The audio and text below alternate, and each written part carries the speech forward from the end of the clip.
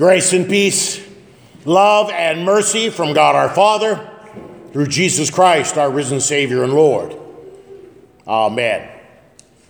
The last verse of that hymn that we sang, "I am content my Jesus ever lives," teaches us much about what we confess in the creeds regarding the resurrection of the body, the resurrection of the dead, the resurrection of the flesh. I am content. At length I shall be free, awakened from the dead, arising glorious, evermore to be with you, my living head. The chains that hold my body sever, then shall my soul rejoice forever. I am content. I am content. Dear friends in Christ, are you? Are you content? We just sang it. It's either a declaration of who we are, a bold confession of faith, or it's a pious hope, a pious wish, maybe even an outright lie. Maybe you didn't sing those words because you're not content, for whatever reason. Tonight we take a look at very, very wonderful, amazing words that have been popularized both in and outside of the church by song. The Valley of the Dry Bones, Ezekiel 37. There are many people that love to look at Ezekiel 37 because it gives them hope and contentment. Why? Because as our bodies wear out, as our bodies fail, as our bodies die, as our dead bones are placed in the ground, we have the promise that one day, when the time is right, Jesus will return. In the same way that we saw him going into heaven, he will physically stand upon the earth, and all the dead bodies will come back to life. Everyone, bodies and souls will be reunited. In our flesh, believers will see the Lord and experience heaven in all of its fullness. In our flesh, unbelievers, body and soul, will experience the torments of hell. Judgment day cometh, and right soon. The resurrection of the flesh that we confess in the creeds, that we sang in this hymn, a marvelous teaching, one we don't think about or talk about much at all, except at the graveside as we are saying our final goodbyes to our loved ones. We have a marvelous picture here about dead bones and bones coming back to life, and bones having muscles and sinews on them. Natural, isn't it? To think about the last day and the resurrection of the flesh. It's natural, and we can certainly make allusions to that from Ezekiel 37. But this is not what Ezekiel 37 is all about. Truly, we believe in the resurrection of the flesh on the last day. But Ezekiel 37 is teaching us, encouraging us with something different. We have this picture, God gives Ezekiel this picture of a valley full of bones. Sounds like an Indiana Jones movie, doesn't it? The bones were very dry. This is not a fresh kill. They've been there for a while. The sun has bleached these bones. The vultures and the wolves have pecked at these bones. There's nothing left. Dry, dead bones. And so, Son of Man, can these bones live? What do you think, Ezekiel? What do you think? I'm God, you're not. You're in the middle of a valley of dead, dry bones. Can these dead, dry bones live? I'm sure Ezekiel wanted to say, no way. But in faith, he said, O Lord God, you know. You know.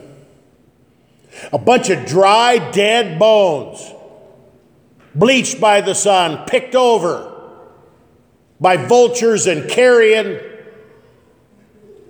There is no logical way, no reasonable way, no human way that these bones can live. And then he says, talk to the bones. Prophesy to the bones. And Ezekiel does just that. The bones rattled. The bones came together. But now, instead of a valley of dead, dry bones, he's got a bunch of skeletons clanging around. There's no real life in them. Why? Because there is no breath in them. And then the Lord says to Ezekiel, come from the four winds, O breath, and breathe on these slain, that they may live. Well, now we find out something more about those dead bones, don't we? They were killed. They were slain. Maybe in a great battle. Certainly no accident. So Ezekiel prophesied as God had commanded, and the breath came into them, and they lived and stood on their feet, an exceedingly great army. We still don't know who these bones belong to. We don't know anything about this great army. They were killed, they were slain.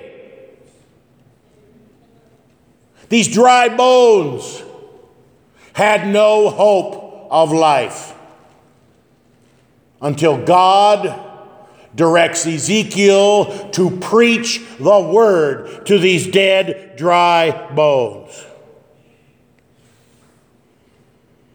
God teaches us, Son of man, these bones are the whole house of Israel. Behold, they say, our bones are dried up, and our hope is lost, and we are clean cut off. How did these dead, dry bones get in the valley? They were killed by a lack of hope. They were killed by hopelessness. The children of Israel had been carried off into captivity. Cyrus of Babylon. They were cut off. They were removed from their homeland. And the people had given up hope. And because they had no hope, they had no life. And because they had no life, they were nothing more, even though they were physically alive. Spiritually, they were nothing more than a valley of dead, dry bones. I ask you again, are you content? Are you content? Are you content with your life? Are you content with your health? Are you content with your bank account? Are you content with your political leaders? Are you content with the things that have transpired over the last 13 months or so? Are you content with your spouse, your parents, your kids? The list goes on and on and on. We sang in the hymn, I am content. Why? Because Jesus is risen from the dead. No matter what earthly situation we have the hope, the promise, the guarantee of the forgiveness of sins. God fills us with hope. Romans 5. Abraham hoped against hope. Everything that his eyes saw, everything that his ears heard, everything that his body experienced said that God was a liar. How could a 100-year-old man and a 90-year-old wife make a baby? Yet he hoped against hope. My friends, we hope against hope. We cling to the Word of God, the Word of God which gives us life, the Word of God which gives us hope, the Word of God that takes our dry, dead bones and brings them to life. There are many of us that are physically alive, but in reality, because of the cares and worries of this world, we're nothing more than a bunch of dry bones. We know it. We just don't want anybody else to know it. So we cover up our sin. We self-justify our actions. We pretend that we're happy and joyful and full of hope.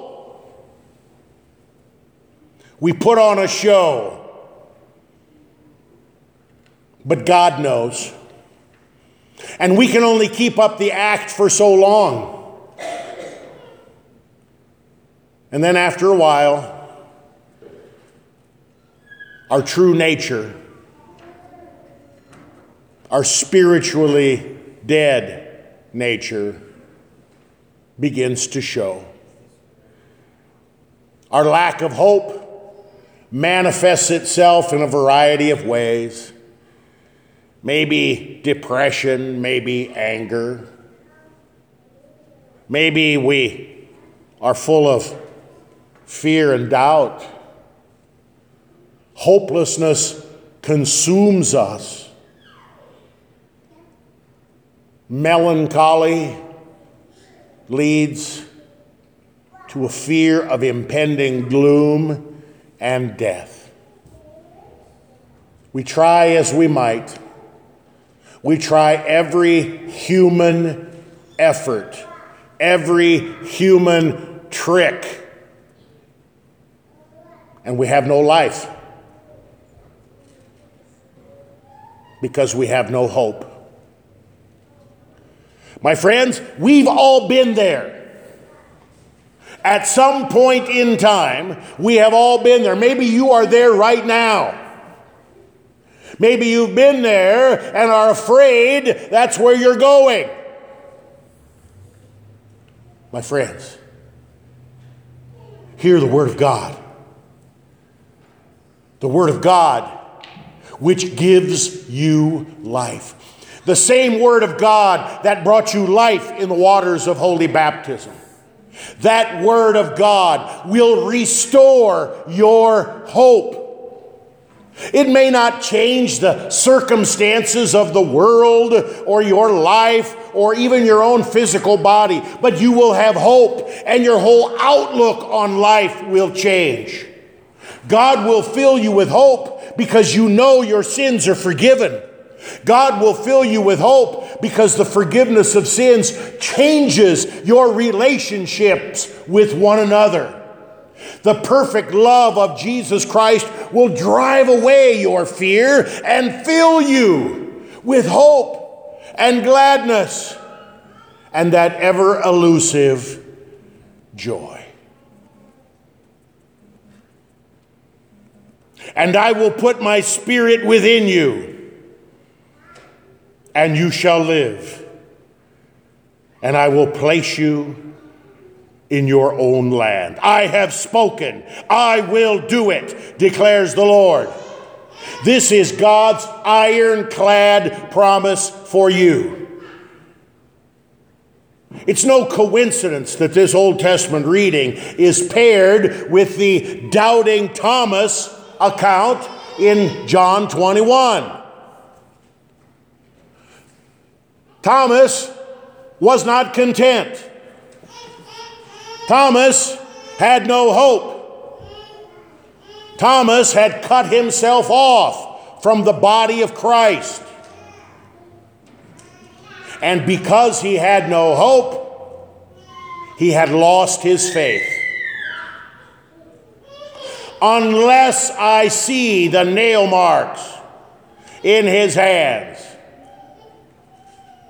and his cut in his side, and put my fingers into the nail marks and put my hand in his side, I will not believe. My friends, that is the statement of hopelessness.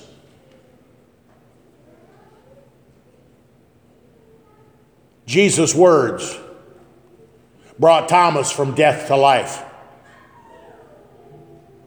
All he said was, "Peace be with you. Peace be with you. The forgiveness of sins is yours." My friends, our God is a God of life, not a God of death.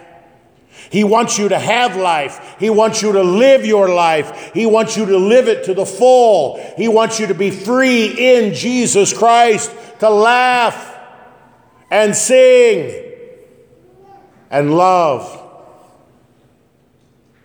And at times, even cry.